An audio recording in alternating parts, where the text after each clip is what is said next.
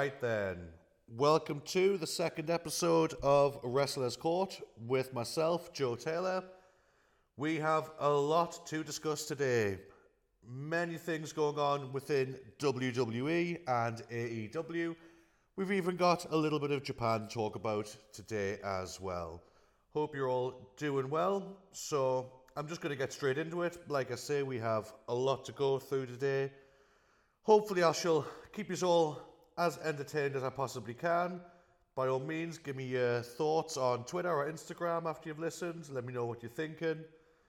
But we are going to start with one of the best women's wrestlers in the world today. A wrestler who I have a huge amount of time for and who I very much enjoy, but who needs to lose pretty soon. And that is Bianca Belair. I am a huge Bianca Belair fan. I was a big fan of her getting squashed by Becky Lynch, which I get sounds a bit counterintuitive to the points I'm making here. But what I loved about that is it put Bianca in a point where she was chasing the title. And I feel that that's where she's at her best. I'm not comparing them as wrestlers, but I always felt Stone Cold Steve Austin was the same. I always loved him chasing the belt. He was a great champion, don't get me wrong, but on the chase is where he was at his best. I feel like Bianca's exactly the same. That 6-month build up to WrestleMania was, in my opinion, her best work, whether it be on promos or in the ring as well. Smashing everyone on a collision course with Becky Lynch, and then boy did they deliver at WrestleMania. That match was incredible, one of the matches of the night. Since then, she's obviously been champion for a long time, and I was all for her being champion. The issue is, I feel she's getting a little stale now. I have no real interest in what she's up to anymore, which is the polar opposite of what she was, or what I felt she was before she was champion, where I was completely invested in her storyline, in her chase, in her getting the belt back after being squashed. She did that. It was great. But it's been over a year now. And if I'm honest, I can't think of too many of her rivalries that she's had since being champ that have particularly interested me or have really engaged me. I've enjoyed it, but as the months go on, the less invested I am. In terms of Night of Champions, her match with Asuka is probably the match I'm interested in the least when it comes to title matches.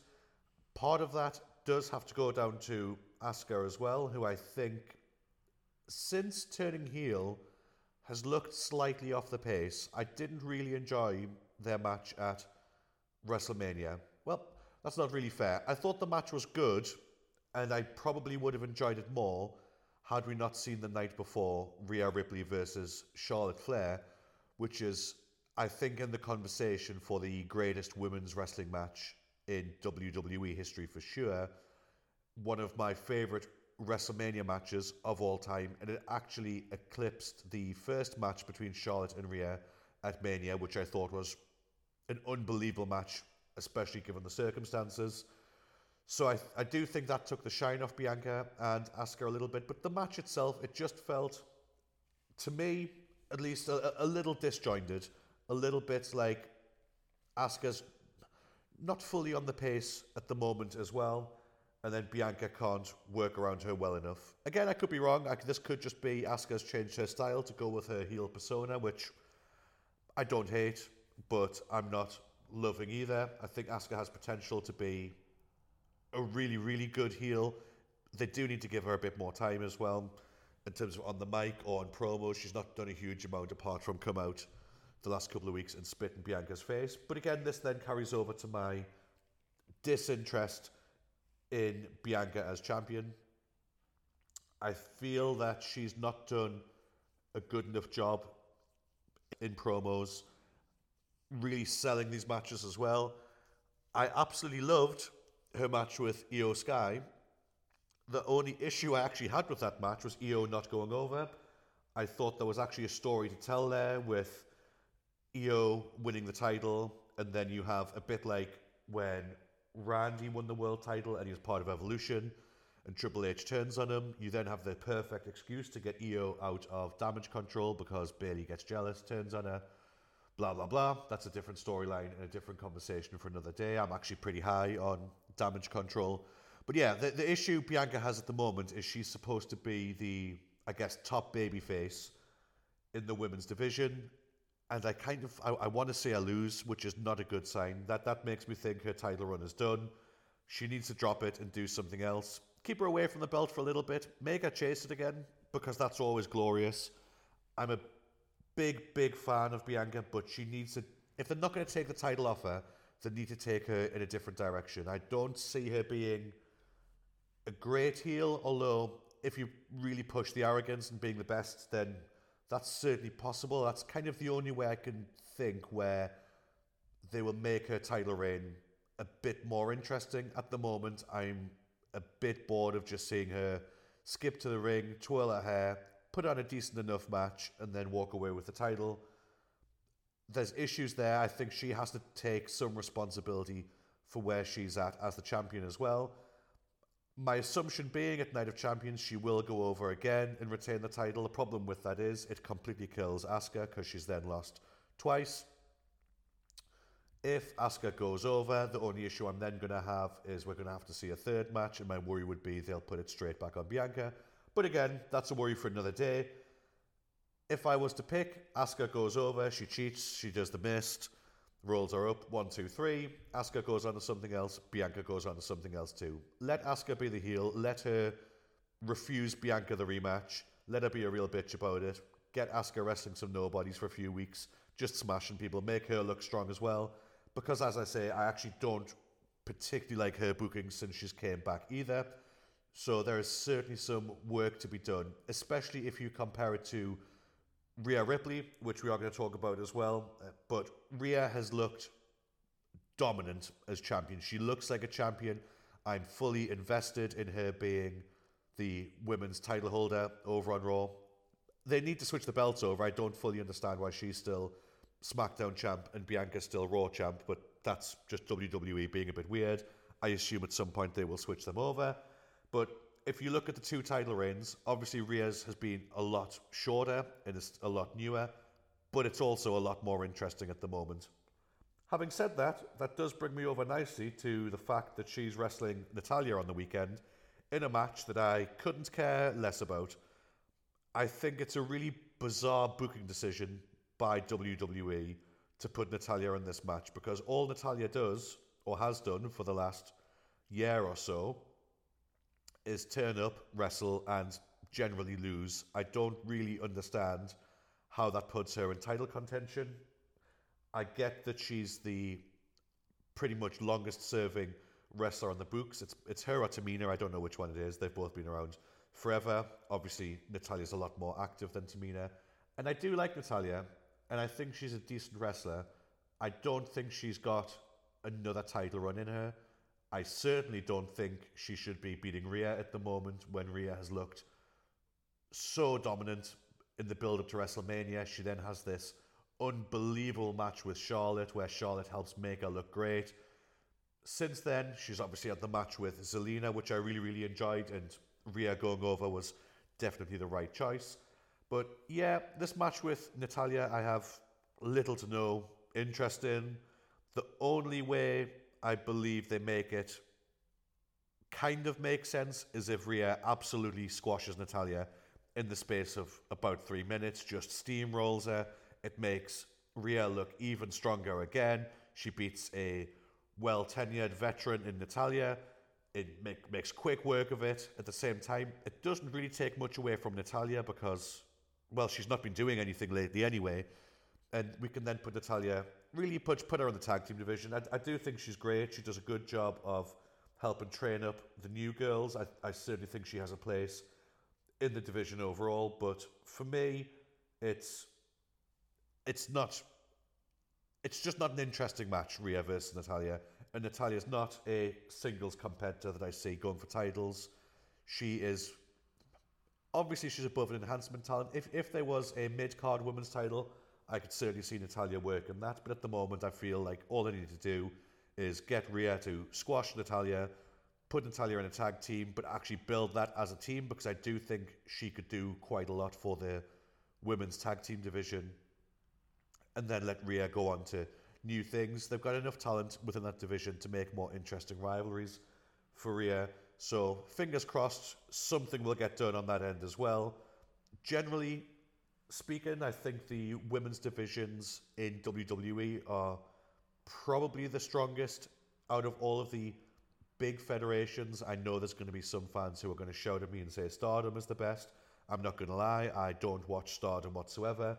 The closest I came to watching Stardom was when Mercedes went over, and, well, we're going to talk about Mercedes in a second. But, yeah, in terms of, especially for a North American audience, WWE's women's division is far superior. They've got the talent, they have the ability to create superstars. There's a lot to be done with Rhea still, and Bianca, but I think especially Bianca needs to either drop the belt, or they really need to repackage, rework her whole gimmick, because it's a little stale now, unless she's going to drop the belt and start chasing again. Anyway, let's get away from WWE just for a minute, because we've already mentioned her. So let's go on to Mercedes Moné, who I'm going to cause a bit of an uproar here and say that I don't really think WWE have missed her a huge amount. I certainly don't think they've missed her as much as she thought they would, or probably hoped they would. And I haven't been the biggest fan of her run in Japan since she left. I fully respect why she's went. I actually think for her it was the right decision to leave. She's done everything in WWE. She has nothing else to conquer there. She gets to go to Japan. She's clearly a lover of wrestling. I have no argument there. She loves wrestling. She is a very good wrestler. I don't think she's as good in the ring as she thinks she is, but she's still a brilliant wrestler. She's still one of the top women in the world today. Her run has been all right, but injury prone. Obviously, she got hurt on the weekend against Willow Nightingale in a really bizarre situation, because they'd obviously, if you believe Dave Meltzer, who, well, I try not to, but that belt was built specifically for Mercedes to hold. She calls the audible in the ring because she's, from the look of it, absolutely fucked. So they put the belt on Willow Nightingale, which, to be fair, I actually really like. I think it's a good push for Willow.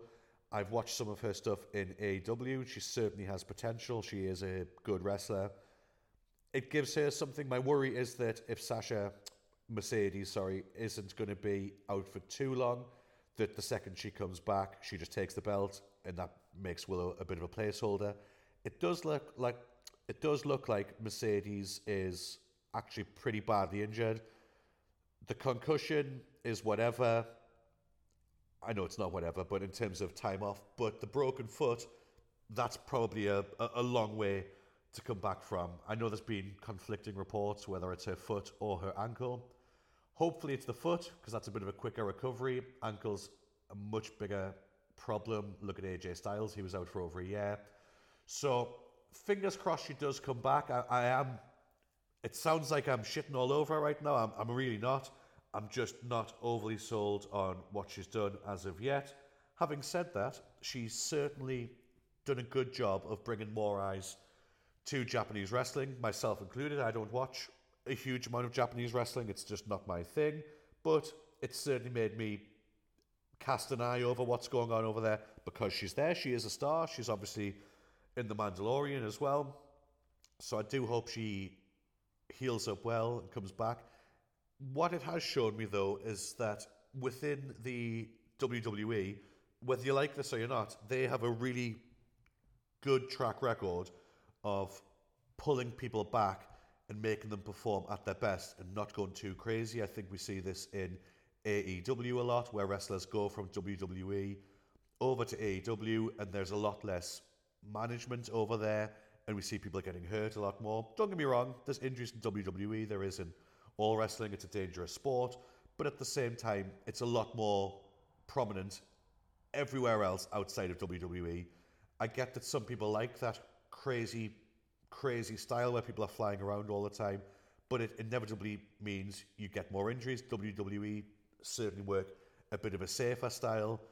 And for the longevity of the wrestler, you can't deny that that is better for them. It's better for their careers. It means they can be on TV a lot more. It means they can wrestle a lot more. I can see the argument either or, but I feel like Mercedes has proven this again because she's been given a lot more freedom to do what she wants in Japan, and she's repeatedly got injured, which is not really what you want to see. And for her longevity, it's not going to be helping anything at all. So, yeah, speedy recovery, Mercedes. I look forward to seeing you back. It'd be interesting to see what you do. I have no idea what your contract's like when it comes to Japan, but will you go to AEW? I kind of hope not. Mainly because you are far better than that women's division. You'll be so far ahead of them. You look a bit too out of place. Would you go back to WWE? I would watch it, and it would probably make you a lot of money. But again, as mentioned, there's nothing there for you to do outside of chase Charlotte's record or something crazy like that. So, yeah, I'm interested to see what she does, but speedy recovery. I am looking forward to her returning and hopefully putting on some really good matches, whether it be in Japan or America. So fingers crossed that all goes well. Now, this one I was debating whether to talk about, but I put it up on my TikTok earlier, and a few people were talking about it as well, so I thought, let's talk about the immortal Hulk Hogan. Now, I think if we look past we'll go with political views on the mistakes he has made in his later career. If you look at him strictly as a wrestler, he has to be, in terms of popularity, in the top 4. Probably top 3 of all time in terms of popularity, but top 4 for sure in terms of just popularity and mainstream fame. It has to be Hulk Hogan, Stone Cold Steve Austin, The Rock, and John Cena. Those 4 have got to be the biggest wrestlers of all time. I'm not necessarily saying any of them are the best wrestlers, but in terms of mainstream fame, those 4 are at the top, and you can probably go in any order. Probably The Rock number 1 now, but Hulk Hogan, especially in the 80s and 90s, there was no bigger star. I love Hulk Hogan as a wrestler as well, which is a bit controversial because everybody says that Hulk Hogan can't work and he does the same match. I kind of get that, but he's able to do it in a way that in the 90s, I wanted to keep watching him regardless. In the early 2000s, when he came back to WWE, I still wanted to see him. That guy has unbelievable charisma and he can connect with a crowd better than 99% of wrestlers have ever been able to do.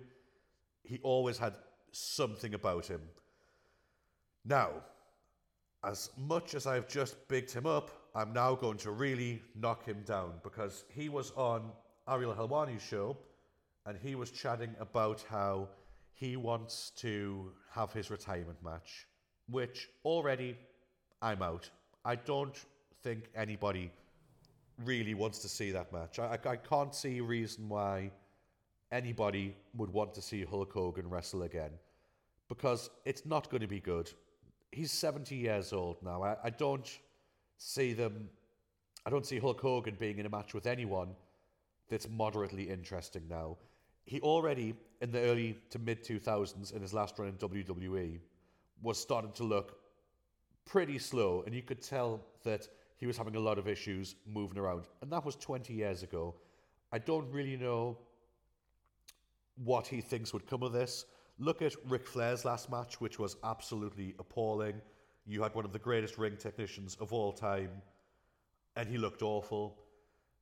What makes me worry about this even more is that he's talking about wrestling Stone Cold Steve Austin, who, as I've just mentioned, is one of the most famous wrestlers of all time. And he is in my probably top 5 favorite wrestlers of all time. I love Stone Cold Steve Austin. I grew up during the Attitude Era. Anyone who grew up during the Attitude Era loves Stone Cold Steve Austin. I don't know a single person who grew up in my era who doesn't love Stone Cold Steve Austin. I loved seeing Austin come back last year against Kevin Owens.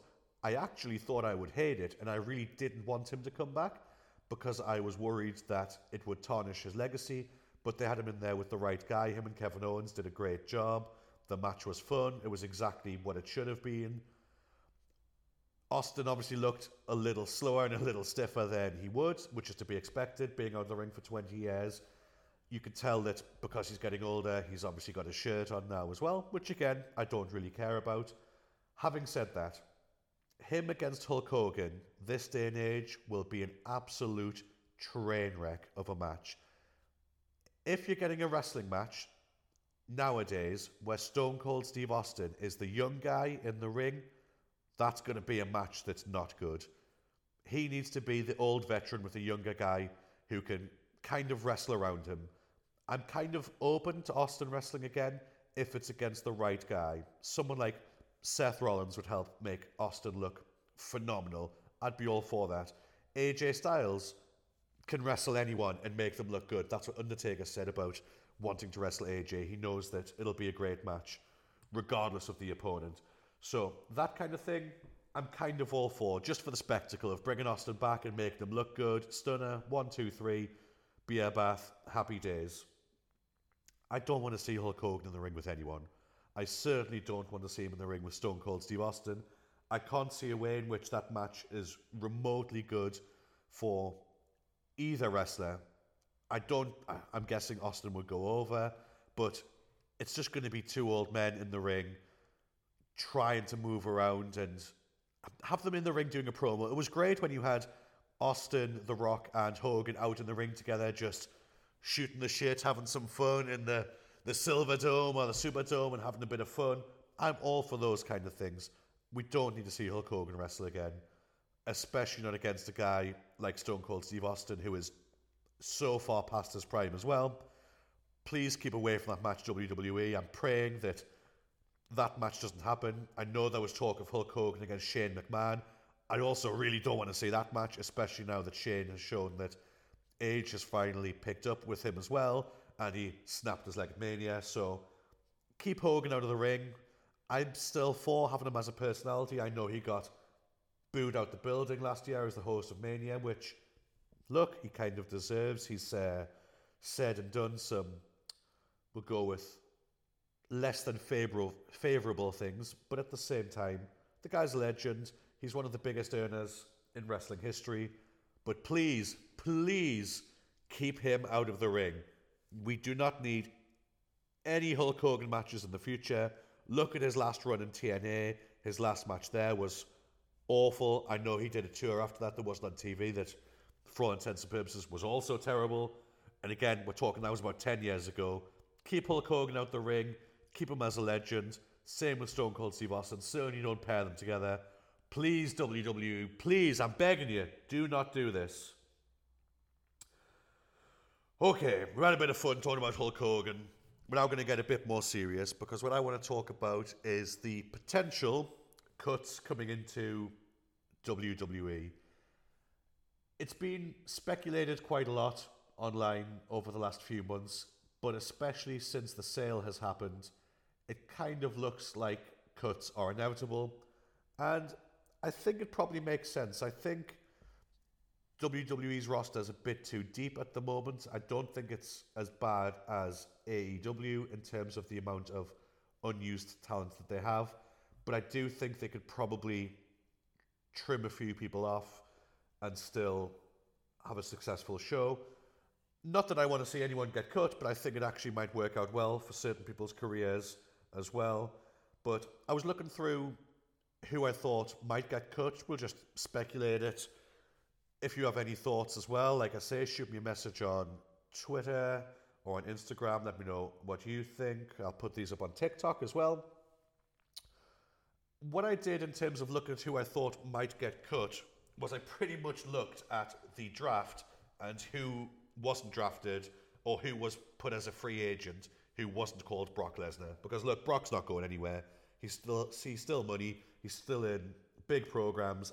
Makes sense having him as a free agent because you can move him back and forth between shows. So outside of that, I was looking at who the free agents were and who I thought could probably be a little worried at the moment, or should probably be a little worried that they're not going to be in WWE much longer and they'll get the good luck in your future endeavours posts. So I think Omos is probably fine. I'd be really surprised if they cut him. They seem to be quite big on Omos, so we'll rule him out as well. I think Omos will be okay. Now, the next one that worries me, and the reason it worries me is I think he's very, very underrated, is Baron Corbin. Baron Corbin is very good at his job. Now, Baron Corbin gets a huge amount of hate online. He gets a lot of people complain about him, say that he's rubbish, say that he's crap, that they hate him. Blah, de blah, de blah. What that tells me is he's doing a really good job as a heel. A really good job. I think he is very underrated in the ring, and I think he's a very, very smart worker. I believe it was last year he was on a podcast. I want to say it was Corey Graves' podcast, and he talked about his mentality as a heel and how he gets a lot of people complain that he only does 7 or 8 moves in the ring and he's very one-dimensional and that upsets them. He's absolutely ran with that. He said at the time, that's good. If that upsets you, I'm going to keep just doing those 7 moves. And he has done. He's very talented in the ring. If you look at his earlier run as the Lone Wolf, when he was putting on longer, more, I suppose, interesting matches, he's got the athleticism. He was an American football player. He's very athletic. He's being a smart heel. He's pissing you off by being a bit one-dimensional in the ring.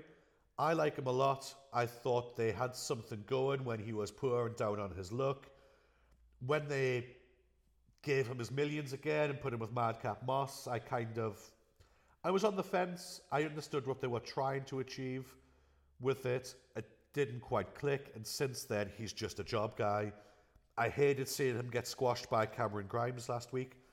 I don't really think it's done a huge amount for Cameron Grimes either. I'm guessing the thought process was Baron Corbin's quite well known. Cameron Grimes, to the wider audience, is a complete unknown. So get him a nice big win, nice and quickly over a big name, and that'll make him look good. But Baron Corbin loses all the time. It just means that when Cameron Grimes wrestles next, if he doesn't win it quick, it makes the Baron Corbin match a bit pointless. So, again, that's another conversation for another day in terms of Cameron Grimes, but I would worry, because I think Baron Corbin's on quite a lot of money as well, that he might be up for the chop. I'm hoping I'm wrong. I'm hoping that he is very much in their plans for the future. He's not going to be a world champion anytime soon. I get that. He had the chance with the Money in the Bank years ago, and that, we'll go with, didn't go very well.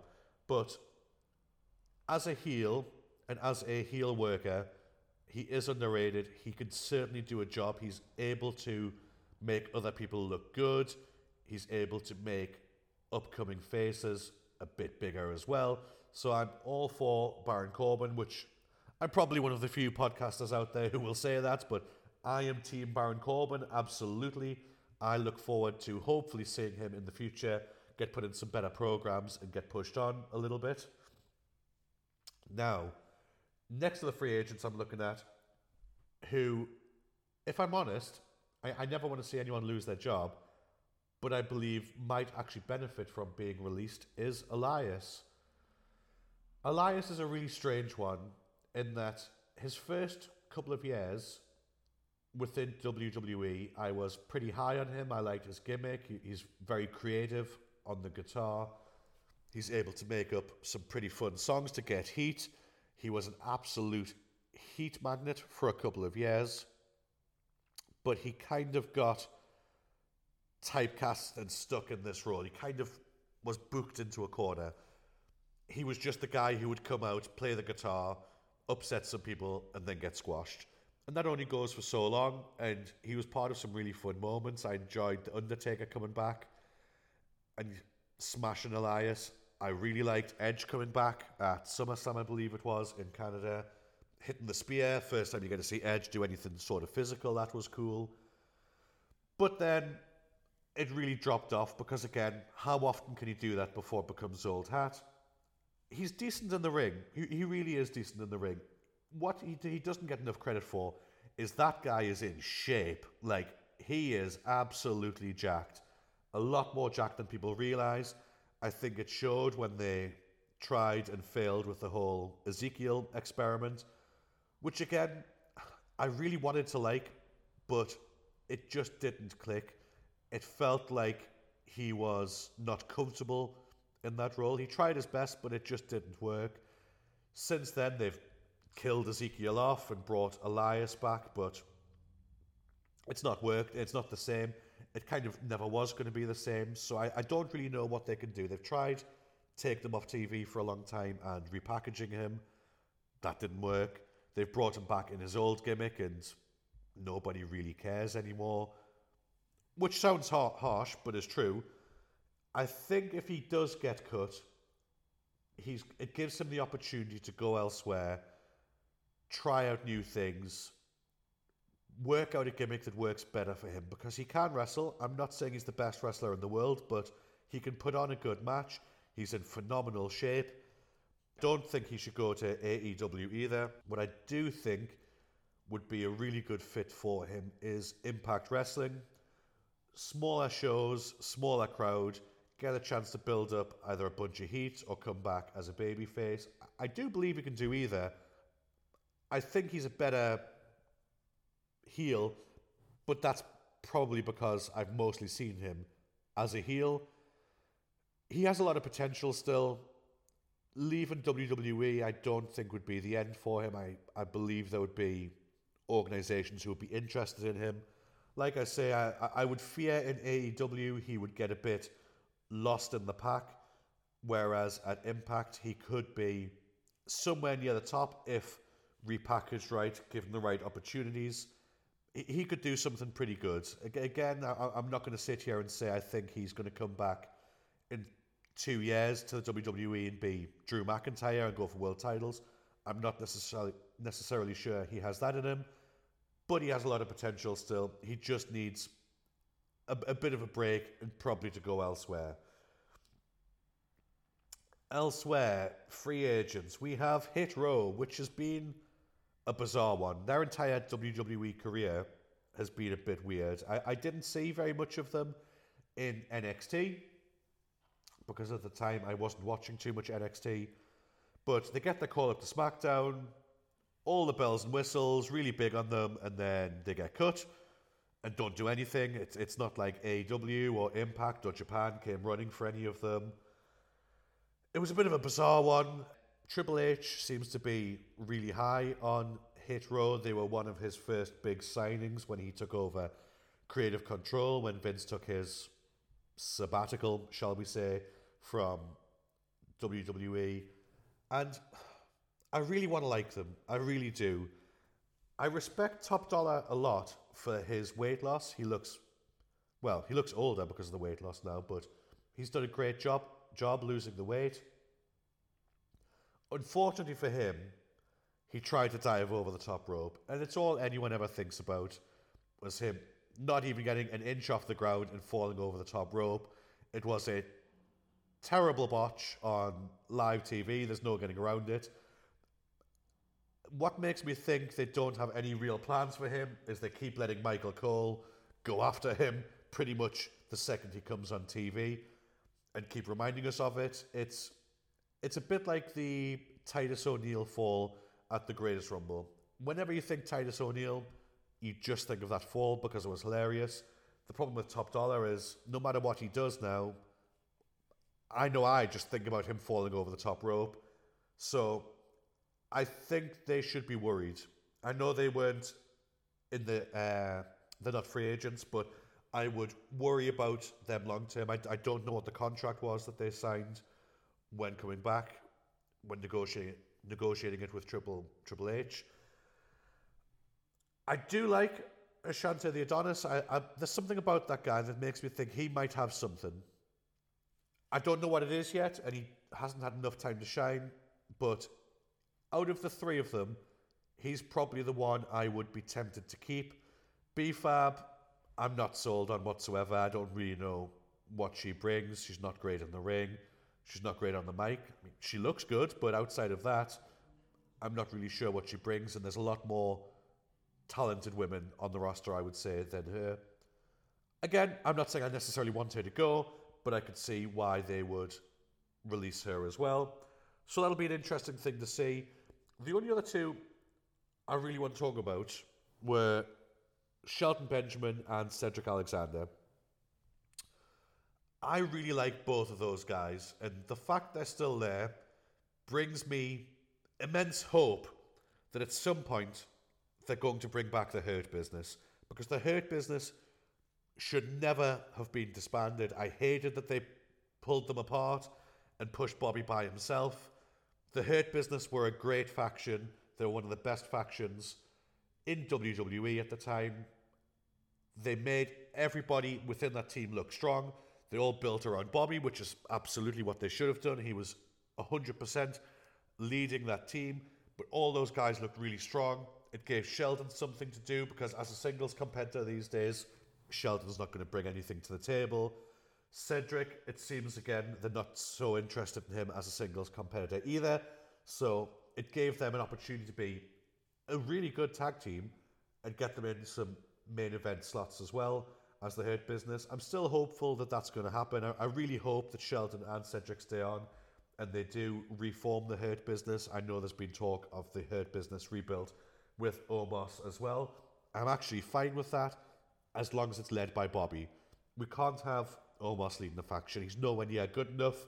He's far too green for that.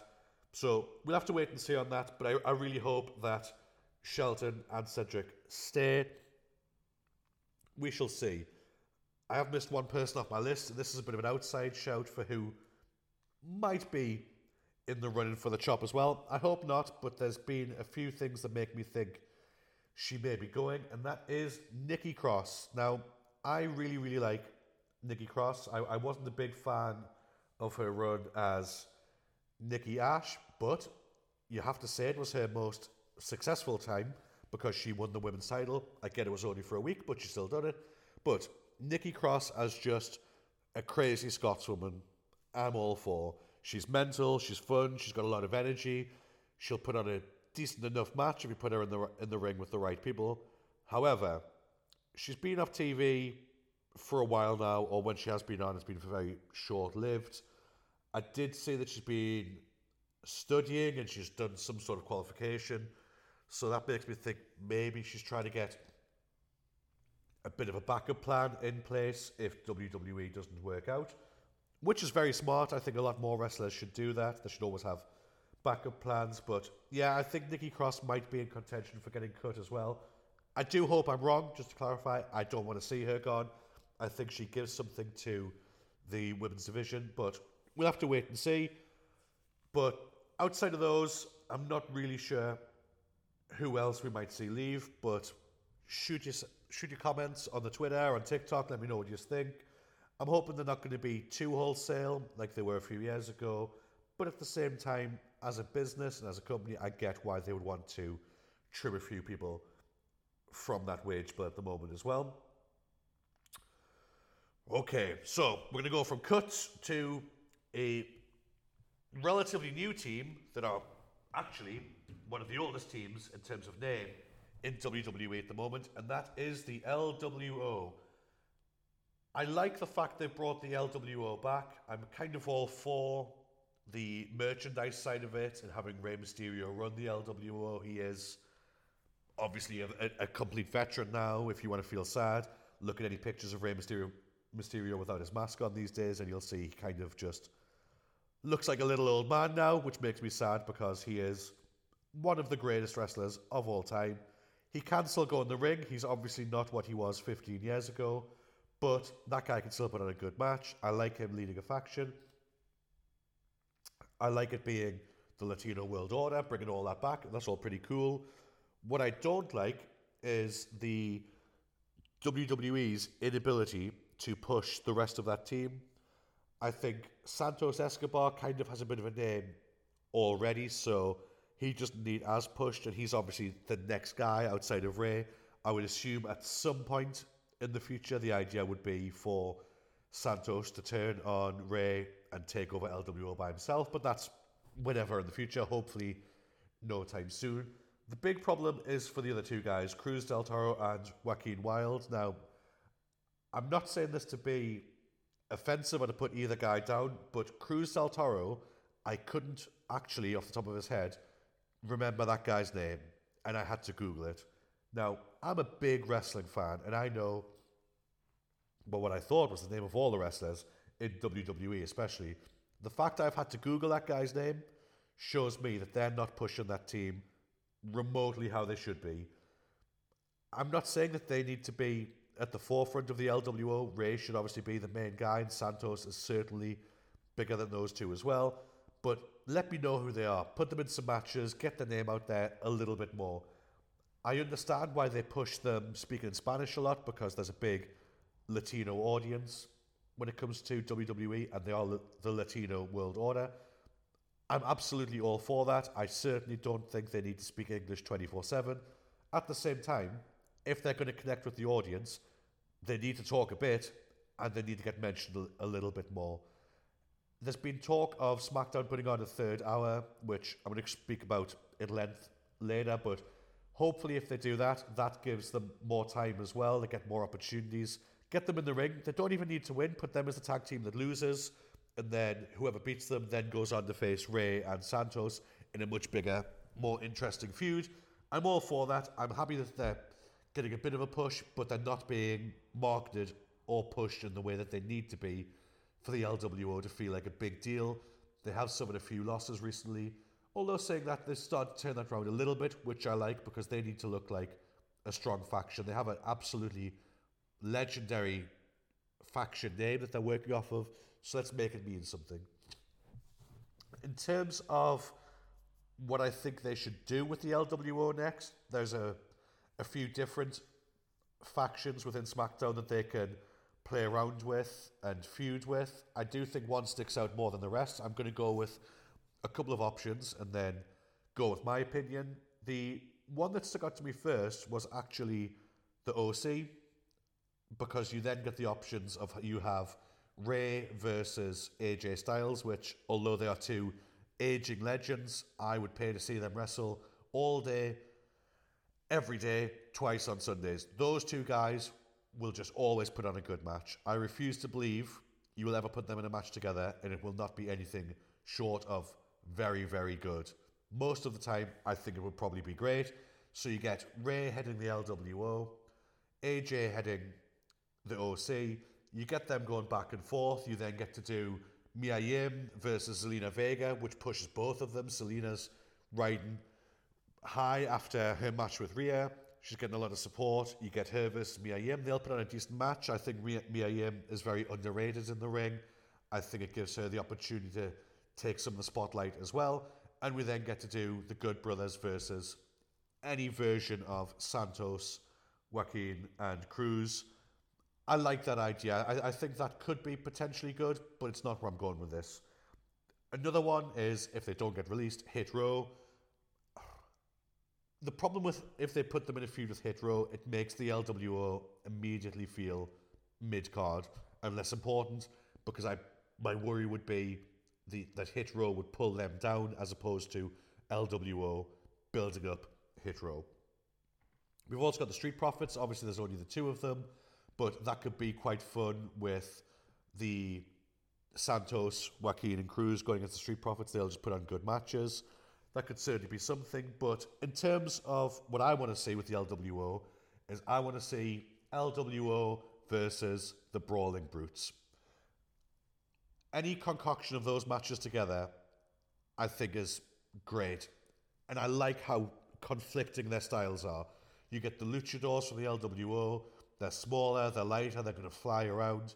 You've then got the hard-hitting Brawling Brutes who are just looking just to kick ass.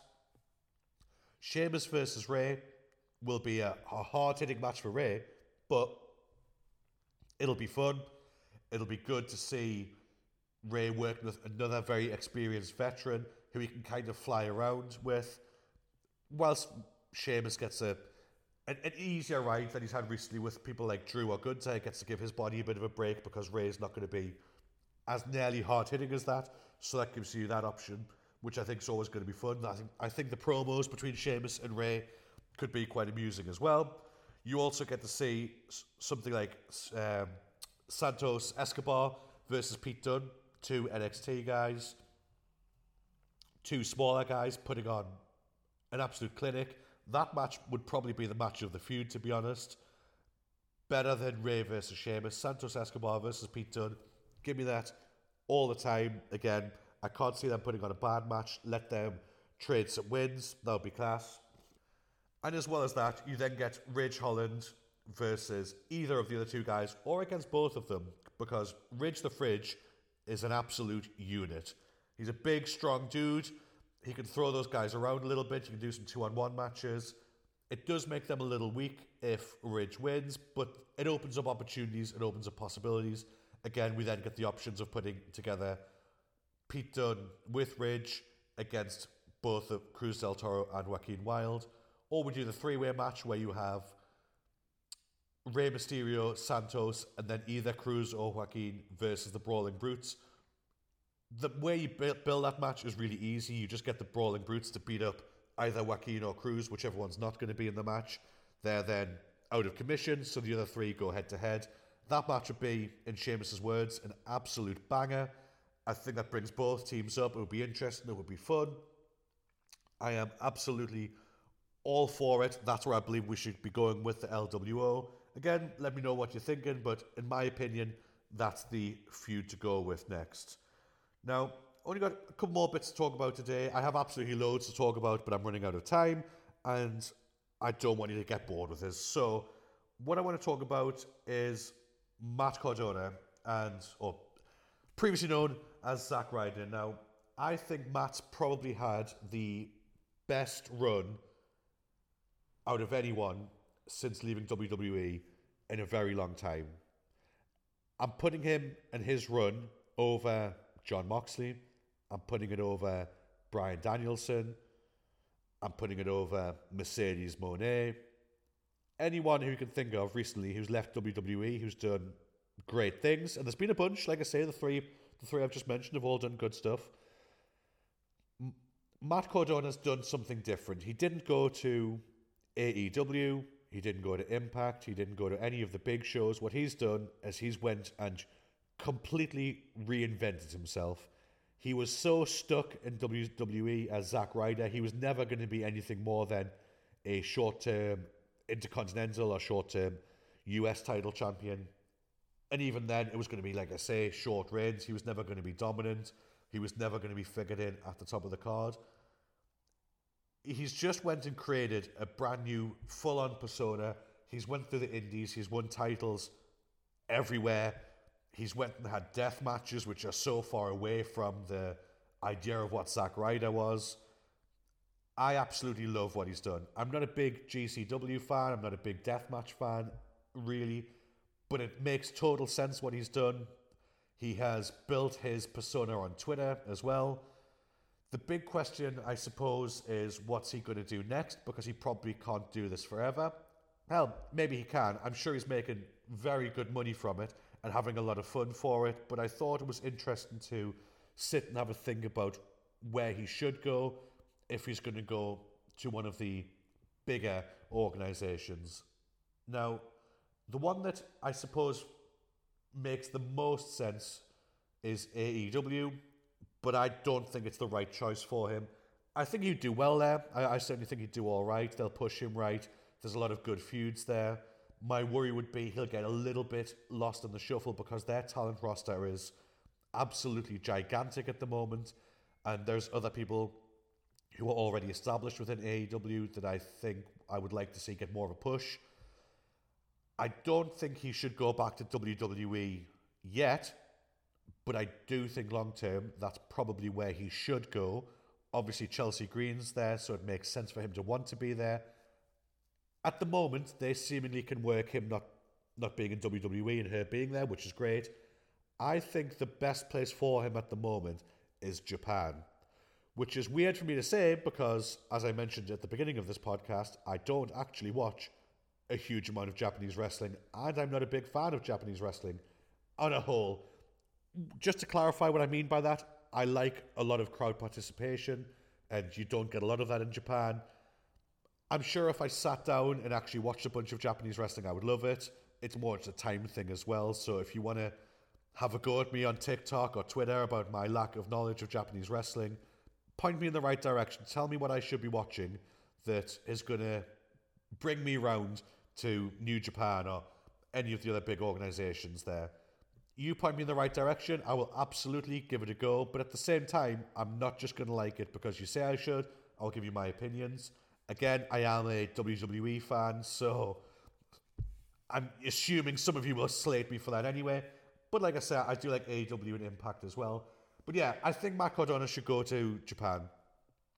I think he could do a lot of good out there. Win a few more titles over in Japan.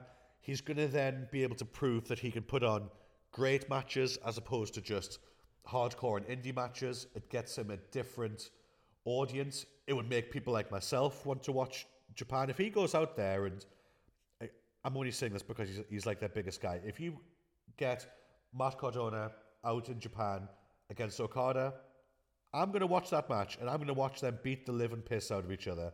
And the good thing for Matt is he doesn't even need to win that match. If you give him 20, 30 minutes and he looks strong against Okada, you know what? I'm all in. It's going to make him look good as well. If they want to go crazy, let him go over. Give him a run as a champion out in Japan as well. It adds more to his overall persona of going everywhere, winning belts. This time he does it on a much bigger stage as opposed to on the Indies or GCW or the smaller shows. It builds him up for his return to North America. Like I say, I believe WWE is where he belongs. I think he could do really good there, and I actually believe he could be a main event guy in WWE if he keeps pushing the way he's pushing. Which is crazy, because if you said 5 years ago, Joe, do you think Zack Ryder will ever be anywhere near a main event guy in WWE? I would have laughed you out of that conversation and said absolutely no chance, the guy just doesn't have it. I'm happy to be proved wrong. I think he's done an unbelievably spectacular job on the indies, winning titles everywhere. I'm all for his new persona. Keep pushing it. At some point, get him back into WWE after a nice run in Japan. It makes his return feel more like a big deal. The only way I then think that WWE will mess it up is if they bring him back as Zack Ryder. The hope is what they do is they bring him back similar, not as big, I get it, but similar to how they did with Cody Rhodes. Cody comes out, we don't mention Stardust, he does his little cartwheel, and he's like, there you go, Stardust is done, I'm Cody Rhodes, let's go. Bring Matt out, do woo woo woo, and then we're done. That's over, that's done. Matt Cardona's here to go, let's smash some people up. I'm all for it. So yeah, I just want to give some props to Matt Cardona and what I think he should do next. And last but not least, as we've not spoken about it, AEW, specifically I want to talk about the Four Pillars match and how I'm not really for it. I understand the storyline. I just don't really know what they can possibly do with that match outside of MJF going over. I don't have any interest in seeing the other three as a title holder. And as much as I don't want to say this, I'm kind of past MJF as champion. He's suffering from his own greatness. I think similar to what Bianca was at the beginning of this podcast. MJF is my favorite wrestler in AEW. I think he is an unbelievably good heel. He makes me want to watch his matches. I believe his run against Punk was probably AEW at its peak so far. I hated his stuff with Jericho, but that's a different story. That's in the past. But everything from Punk onwards has been brilliant. The guy's an asshole, and that really sells. He is such an asshole. You want to see him lose. But I'm kind of at the point I want to see him lose now because I'm not as emotionally invested in him as the champion anymore. Hopefully this Four Pillars match is pretty decent. Everyone comes out uninjured. Sammy Guevara, I'm looking at you. But hopefully he comes out looking pretty strong. It's then a case of where do we go next? There's been a lot of talk of Adam Cole. I like Adam Cole a lot. He's been out for too long to be put in the title picture so far. He needs a good 6-month run in AEW. I'm looking forward to Adam Cole against Jericho. I actually think that's a pretty decent match. It'll make Jericho look good because although Jericho's a legend, he's off the pace now. He can't perform the way he previously could. Adam Cole, if he is fit, is the perfect guy to make you look good. So I'm all for that, assuming that Adam Cole goes over.